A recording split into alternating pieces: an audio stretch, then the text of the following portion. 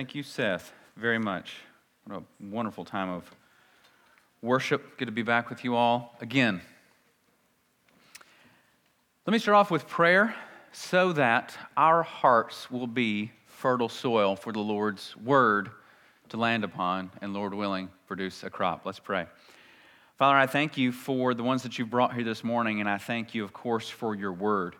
Lord, you have a people that you have called out. You've called us out of darkness. You've placed us into your marvelous light. You've taken out the heart of stone. You've given the heart of flesh. Lord, you've given us new desires, Lord, God-given heavenly desires to advance the kingdom here on earth, that the King's name may be known. And so, Father, I pray that through this worship service now that you are helping us, Lord, helping us to be those kingdom people. Lord, as we just sung with our mouths and praised with our hearts, Lord, I pray that the worship would continue as we hear the word preached. I pray, Lord, of course, that you would help me to preach it rightly, faithfully, lovingly, accurately. And I pray that your Holy Spirit would be pleased to unite himself to these words as he takes this truth into the hearts of both sinner and saint. Lord, help us to continue to worship you as we listen rightly and, of course, respond accordingly by the help of your Spirit. And it's in Christ's perfect name that we pray. Amen. Well, we're now in the book of Judges, and we're going to see throughout this book the sad tragedy of the human condition. And that's actually why the book of Judges has value, believe it or not, because it shows us what we can easily become if we follow the, number one, natural inclinations of our hearts, and if we follow, number two, the temptations of the world around us, and number three, if we fall into the deceptions of the wicked one. Sin and compromise fill the pages of the book of Judges. So in keeping with the theme of the book, as we delve into the first two chapters today, I want to give you three tips. Three tips for absolute failure.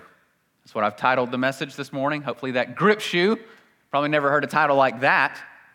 3 tips for absolute failure. Follow the things that the people of Israel did in the first 2 chapters of the book of Judges, and you're guaranteed to fail. Of course, I'm saying this tongue-in-cheek, naturally wanting you to do the opposite in order to succeed in your walk with the Lord, but you'll find a domino effect in these 3 things that we're going to be talking about today, a domino effect in the points that I give you today, each one naturally causing the next. And so avoid the first one so the second one won't happen, and avoid the second one so the third one won't happen, and avoid them all together, and Lord willing, none of them should happen. The book of Judges follows the book of Joshua. If you're wondering where we are in the history of the Bible, Joshua is about to pass away. We actually get his passing away mentioned right at the end of the book of Joshua, but then we also get it again mentioned in chapter 2 of Judges, really just to make a point at that point. But the people of Israel had just been encouraged to keep covenant once again at the very end of the book of Joshua. Let's look at that before we go into Judges itself. I want to remind you again, some of you were not here when we went over sort of the flyover of this book a few weeks ago.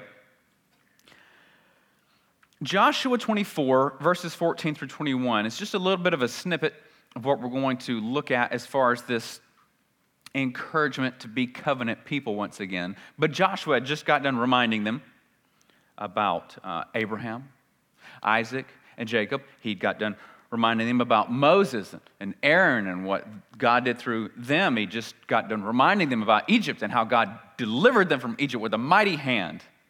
And he even took them to the time of the 40 years of wandering. He reminded them about when Balaam was hired to curse the people of Israel. And all he could do was bless them. He couldn't even curse them. The Lord would not allow it. He reminded them of the crossing of the Jordan. He reminded them of the fall of Jericho. So he's reminding them of all the great, awesome works of the Lord. And then he says this in Joshua 24, 14 through 21. Now, therefore, fear the Lord and serve him in sincerity and in faithfulness. Put away the gods that your fathers served beyond the river and in Egypt, and serve the Lord. And if it is evil in your eyes to serve the Lord, choose this day whom you will serve, whether the gods your fathers served in the region beyond the river, or the gods of the Amorites in whose land you dwell. But as for me and my house, we'll serve the Lord. Then the people answered. Let's see what they say to this great speech and this great encouragement that Joshua has for them. Far be it from us that we should forsake the Lord to serve other gods. For it's the Lord our God who brought us up and our fathers up from the land of Egypt, out of the house of slavery, who did those great signs in our sight, and preserved us in all the way that we went, and among all the peoples through whom we passed. And the Lord drove out before us all the peoples, the Amorites who lived in the land. Therefore we also will serve the Lord, for he is our God. But Joshua said to the people, you're not able to serve the Lord, for he is a holy God. He's a jealous God. He will not forgive your transgressions or your sins. If you forsake the Lord and serve foreign gods, then he will turn and do you harm and consume you after having done you good. And the people said to Joshua, watch this, no, we will serve the Lord. All right. That sounds good. Joshua, as we saw, he hinted at, I know you a bit better than you think I know you. He's not so convinced. But they reassure him, no, we're going to serve the Lord. You know, it's easy to have a firm resolve one day. But then when actually walking out in that day and the tasks of life and seeing the temptations around you and feeling the pull of the world around you, it becomes a bit easier to compromise on those words that you once stood so resolutely in, doesn't it? Especially if you have no foundation. So the number one failure that I want to talk about as we move into now Judges 1 and Judges 2 is I want to talk about the number one failure to obey God's word. Failure to obey God's word. The people in Judges chapter 1 and 2, what we find is the people of Israel, once they cross into this land and they're taking land through Joshua, but we find that after Joshua's gone, they don't finish the task fully. They didn't drive the inhabitants out fully.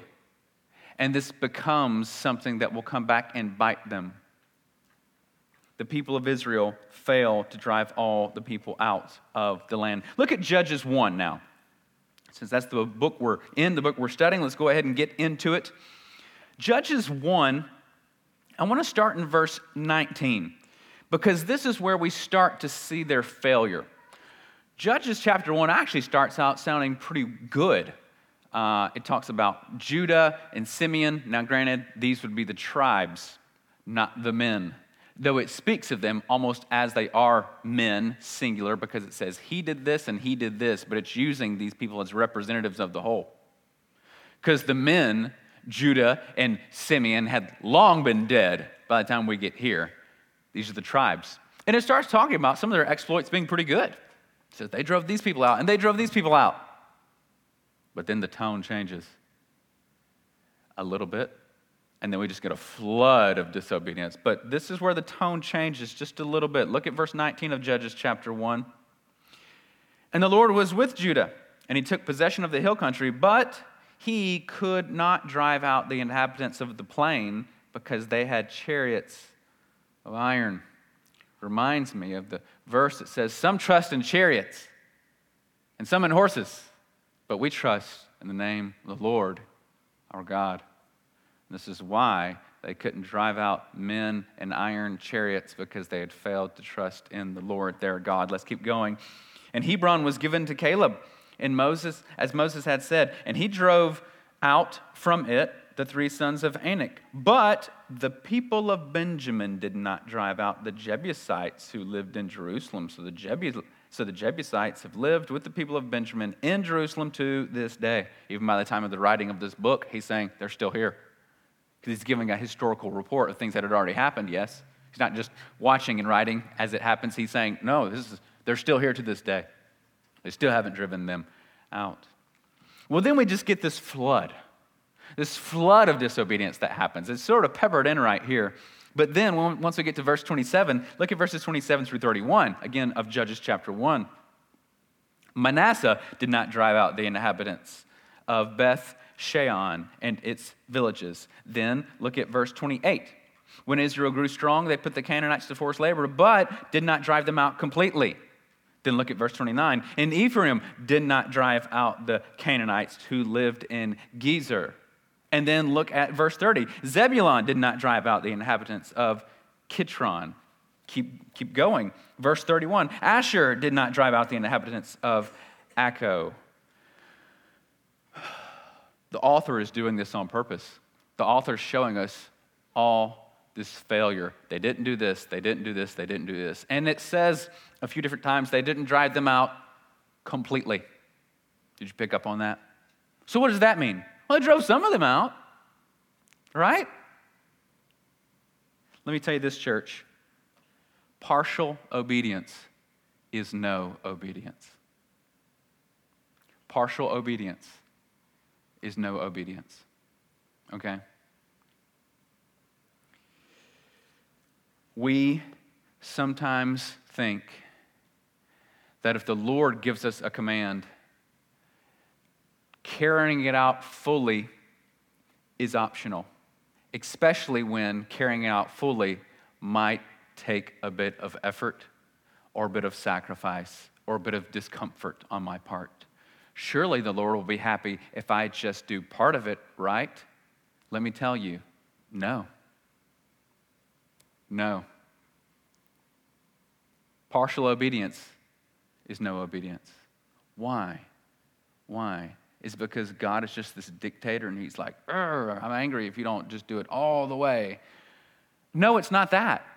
It's because if you don't drive sin out completely or do whatever he's telling you to do completely, it will come back to bite you, trouble you, cause drama and harm and discomfort and pain. Maybe not even just for you. Maybe for future generations as well. And God forbid that should happen, right? So they were partially obedient to the word of God. And because they were partially obedient to the word of God when it came to the land, that naturally affected their day-to-day obedience while living in the land. How could it not? Right?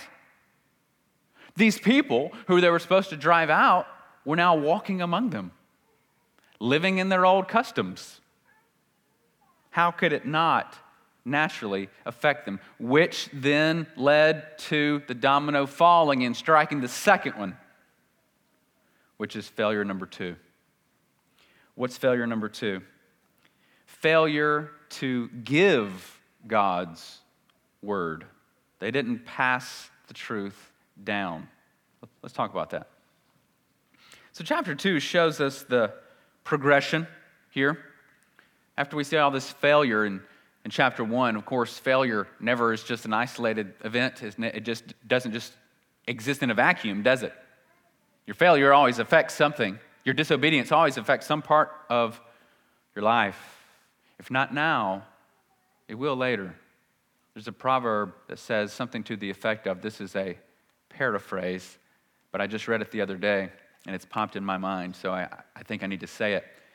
It says something to the effect of, be sure of this, the proud will not go unpunished. Now, why would there even be a proverb like that, except to encourage those who are frustrated that the proud seem to be flourishing? That proverb gives hope to say, no, be sure of this. The proud will not go unpunished. Why do I bring that up? To say that, partial obedience or straight up disobedience can seem to have no immediate negative effects upon our lives, your life. But be sure of this, it can and will, should it go unattended to. Should it go unattended to. Now thank the Lord. There's discipline that comes upon our lives. If you're truly a believer, the Lord loves those whom he disciplines. He disciplines those whom he loves. And so there can be discipline that then causes us to repent and change behavior and get in front of those negative effects. So I'm not saying they necessarily always will fall upon you, but they can and they do. Some of the negative effects here with this failure to drive the people out showed itself in their failure to give God's word. What do I mean? Well, because of their partial obedience, this is what happened. Look at the progression of things that happens in chapter 2. Let me just read chapter 2, verses 1 through 5 to you, just to start off this way. Now the angel of the Lord went up from Gilgal to Bochim, and he said, I brought you up from Egypt and brought you into the land that I swore to give to your fathers. I said, I will never break my covenant with you, and you shall make no covenant with the inhabitants of this land. You shall break down their altars, but you have not obeyed my voice. What is this you have done? So now I say, I will not drive them out before you, but they shall become thorns in your sides, and their gods shall be a snare to you. As soon as the angel of the Lord spoke these words to all the people of Israel, the people lifted up their voices and wept. And they called the name of that place Bochim, and they sacrificed there to the Lord. Bochim means weepers, like people who are weeping. It got its name because of the great outcry. These people that said, no, we will serve the Lord. Now the angel of the Lord visits them and says, you didn't do what you said you were going to do. And now let me tell you this. The people that you didn't drive out, they're going to stay. I'm not going to drive them out. I'm going to leave them here on purpose so they will be thorns in your flesh. They will irritate you and bother you on purpose. You failed to obey. You were given plenty of warnings. Now you're going to reap what you sow. You made your own bed. Now you're going to sleep in it, is what the angel of the Lord said to them. And the people wept, so much so that they named the place Weepers. Must have been great weeping, but it was too little too late, wasn't it? And it was weeping that would not have resulted in any change, apparently, because the Lord knows the hearts of men, just like we sang. So that happens, and then verse 6 through 10 happens. Look at this. When Joshua dismissed the people of Israel went each to his inheritance to take possession of the land. And the people served the Lord all the days of Joshua and all the days of the elders who outlived Joshua, who had seen all the great works that the Lord had done for Israel. And Joshua the son of Nun, the servant of the Lord, died at the age of 110. And they buried him within the boundaries of his inhabitants in Timnath-Heres and in the country of Ephraim, north of the mountains of Gash. Listen to this. And all that generation also were gathered to their fathers, and there arose another generation after them. Tell us about them, who did not know the Lord or the work that he had done for Israel. Why? Why in the world would another generation come up right after them who had no idea about what the Lord had done? And they didn't know the Lord. Why? Well, it was because of failure number 2. They failed to give the word of God. They didn't pass down the truth. Apparently, they didn't give the truth to this next generation. This next generation, their children and their grandchildren, these people, didn't know the Lord or the work that he had done for Israel. Shame on them for not passing it down. Or, which we're going to talk about in a moment, for the ones that may have passed it down, because this is a very broad statement, that like no one knew God. We know that God keeps a remnant for himself. And we know from the book of Ruth, which we're going to study after this, that there were a few faithful people that still believed during the time of Judges. Ruth is just a beautiful orchid growing up in a swamp.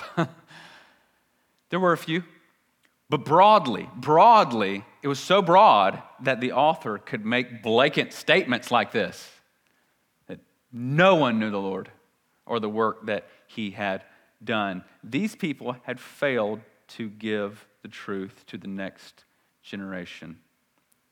And let me show you what that generation was like. Look at verses 11 through 15 now as we keep going. And the people of Israel did what was evil in the sight of the Lord and served the Baals.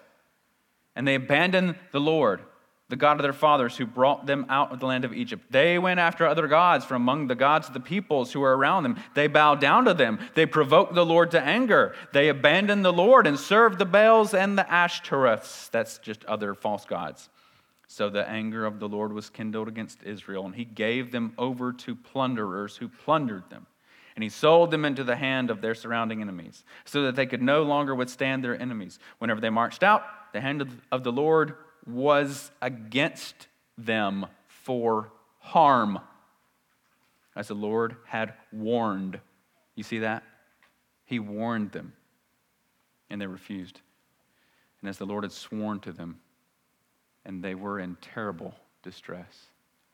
This is what becomes of those who abandon the Lord and who willingly turn from him. Because some of them, I believe, had heard and refused. Now, granted, some of them just were not taught, and shame on the parents. And this is what happens. Listen to what Warren Wiersbe said. He said, one of two things was true. Either the older generation had failed to instruct their children and grandchildren in the ways of the Lord, or if they had faithfully taught them, then the new generation had refused to submit to God's law and follow God's ways. It's one or the other, but probably a bit of both. Probably a bit more heavily leaning toward the older refusing to teach the younger. But listen, children, I want to also tell you, because this next generation that came up not knowing the Lord, I believe some of them had heard from their parents the truth, and they refused to listen to it. Children, let this be a warning to you as well. If your parents brought you here today, they love you very much. They have many things they can do today, and they choose to bring you to church to hear the Word of God faithfully preached with God's help.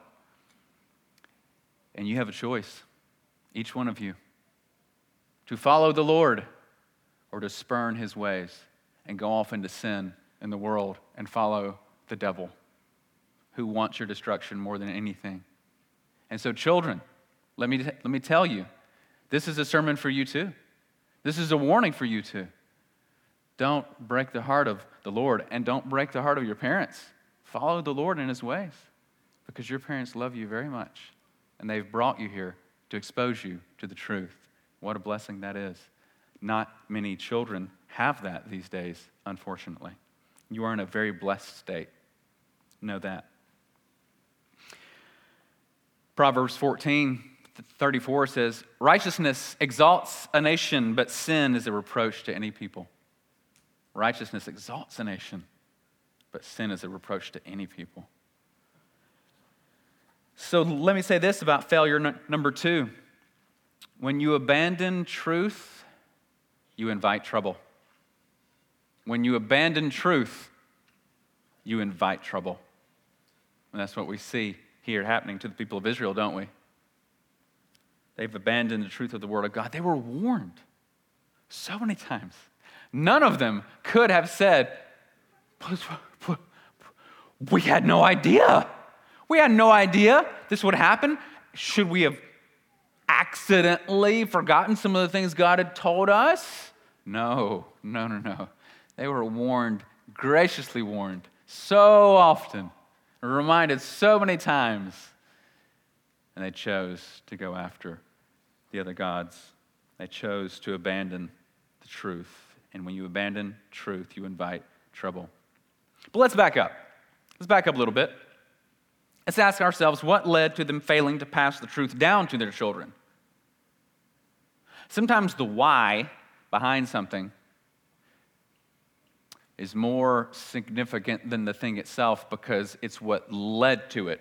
And so let's talk about the why. Because if we can change the why, then it'll change the outcome of the behavior, right? And so why? Why did they fail? We know they failed to pass it down. The text tells us that they didn't know. So why did they fail to pass it down? Why wouldn't they see passing truth down as important? Because guess what? If we can figure out that we can help ourselves too, right? We can help ourselves make sure that we're diligent to keep it and want to pass it down. So why do they not want to pass it down? Because we always go with our greatest wants. You know that, right? You always go with your greatest wants. I gave you the example long ago when I was held up at gunpoint. I didn't want to give him my wallet before he walked up, but when he walked up and put his gun at me, I wanted to give him my wallet. You always go with your greatest want. So why didn't they want to pass it down? Failure number three is this. Failure number three is this. They had the failure of treasuring God's word. There was the failure to treasure God's word. They didn't fill themselves up. So the progression is this. Failure to obey God's word, they didn't drive the inhabitants out. Failure to give God's word, they didn't pass the truth down. And then failure to treasure God's word, they didn't fill themselves up. What do I mean? Deuteronomy 6. Let's turn there. Deuteronomy 6. I miss the sound of Bible pages turning. I'm almost tempted to not give references on the screen anymore. I miss that sound. Deuteronomy 6. Very popular portion of Scripture. Moses is retelling and almost reinstating the covenant that was made with the people at Mount Sinai. All those people were led through the wilderness toward the promised land, the ones that had come up out of Egypt. However, they doubted severely that God could do what he said. That really tested the Lord and caused him to be extremely angry with them because of all the good he'd done. Why would you doubt me? Part of the punishment was, well, not part, all their punishment was, you're going to wander around in the wilderness then for 40 years until every single one of you that doubted that I could do what I said, you're going to die off in the wilderness. And they did, all except just a few of them, Joshua and Caleb and their families. So they survived, but everyone else passed away. However, as they were wandering around, they were multiplying and having children. That second generation are the people that Moses is now talking to in the book of Deuteronomy. So this is like a second giving of the law, of the covenant, and a reinstating of it upon the people of Israel. So that's where we are in Deuteronomy 6, verse 1. Now this is the commandment, the statutes and the rules that the Lord your God commanded me to teach you, that you may do them in the land to which you are going over to possess it, that you may fear the Lord your God, you and your son's son, by keeping all his statutes and his commandments, which I command you, all the days of your life, and that your days may be long. Hear therefore, O Israel, and be careful to do them, that it may go well with you, that you may multiply greatly as the Lord your God, the God of your fathers, has promised you in the land flowing with milk and honey. So Moses is being faithful. Look what Moses is doing. He's teaching them. He's giving them truth, and he tells them why. He says, because these are the laws and statutes that the Lord your God wants to give you, that you can keep them, that you may be blessed, that it may go well with you in the land. God wants it to go well with them in the land, and this is how it's going to happen. And then this is where we get that most famous portion of Scripture called the Shema. Israelites have memorized this for years. They say it repetitively. It's very famous. And the Hebrew word Shema means hear. And it gets this title of Shema from the very first word. Hear, Shema, O Israel.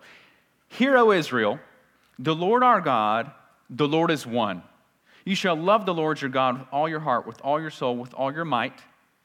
And these words that I command you today shall be on your heart. That's Deuteronomy 6, verses 4 through 6. You hear there, don't you, what Jesus called the first and greatest commandment. Love the Lord your God with all your heart, soul, mind, and strength. This is where he got that from the Shema. And then in verse 6 it says, these words that I command you shall be on your heart. Okay, that would be great. How do I get it on my heart? Well, thank the Lord, this is also prescriptive. It tells how we get the law on our heart. It was telling Israel, this is how you're going to get the law on your heart. And this part's very important. Listen to this, verse 7 rather. This is the very first part of the prescription of how you get the law on your heart. This is the very first part. Verse 7, you shall teach them diligently to your children. That's the very first part. And that was the failure of the people in Judges, wasn't it? They were not doing that.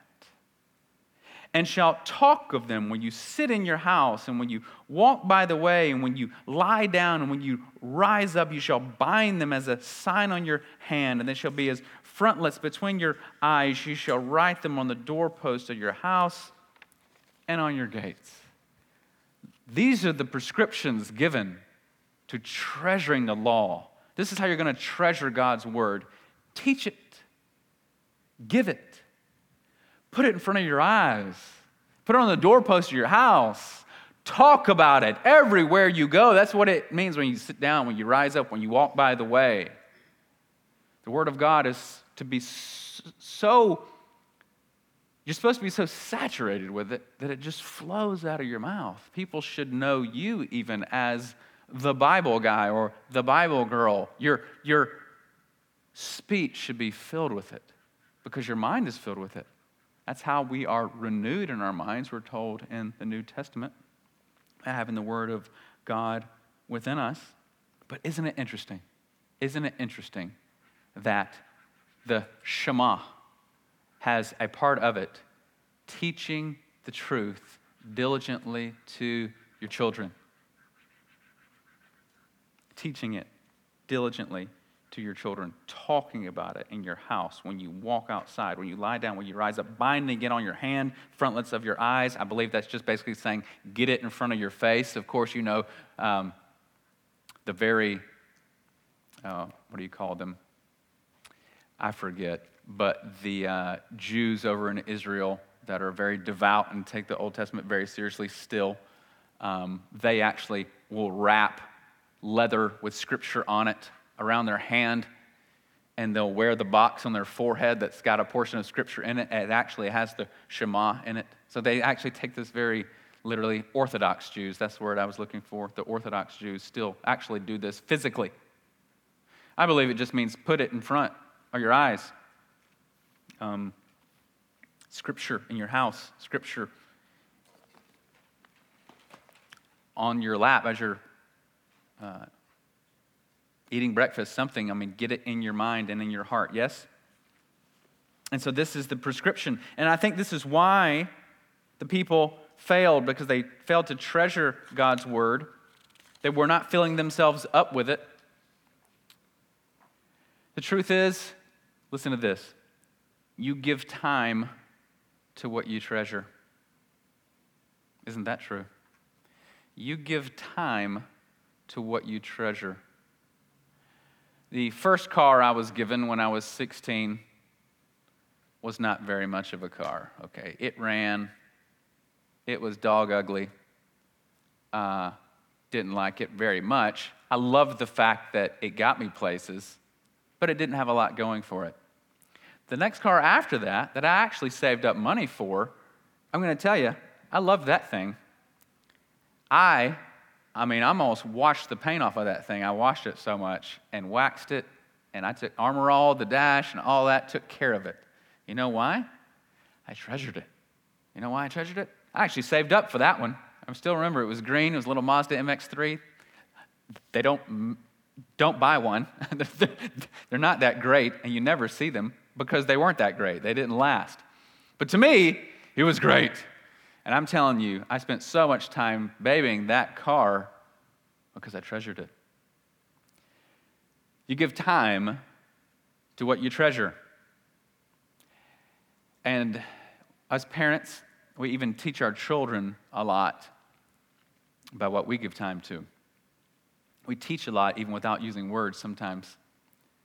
What we're giving time to in the house, what we're putting our money into, it shows what we treasure. What you give your time to will show where your heart truly is. And I believe that the people of Israel were not giving time to teaching the Word of God because they'd stopped treasuring the Word of God. I believe they weren't talking about it as they sat down and rose up and went by the way because they stopped treasuring it. So they weren't giving time to it in their households to teach it to their children. And so this generation, an entire generation rose up who didn't know the Lord.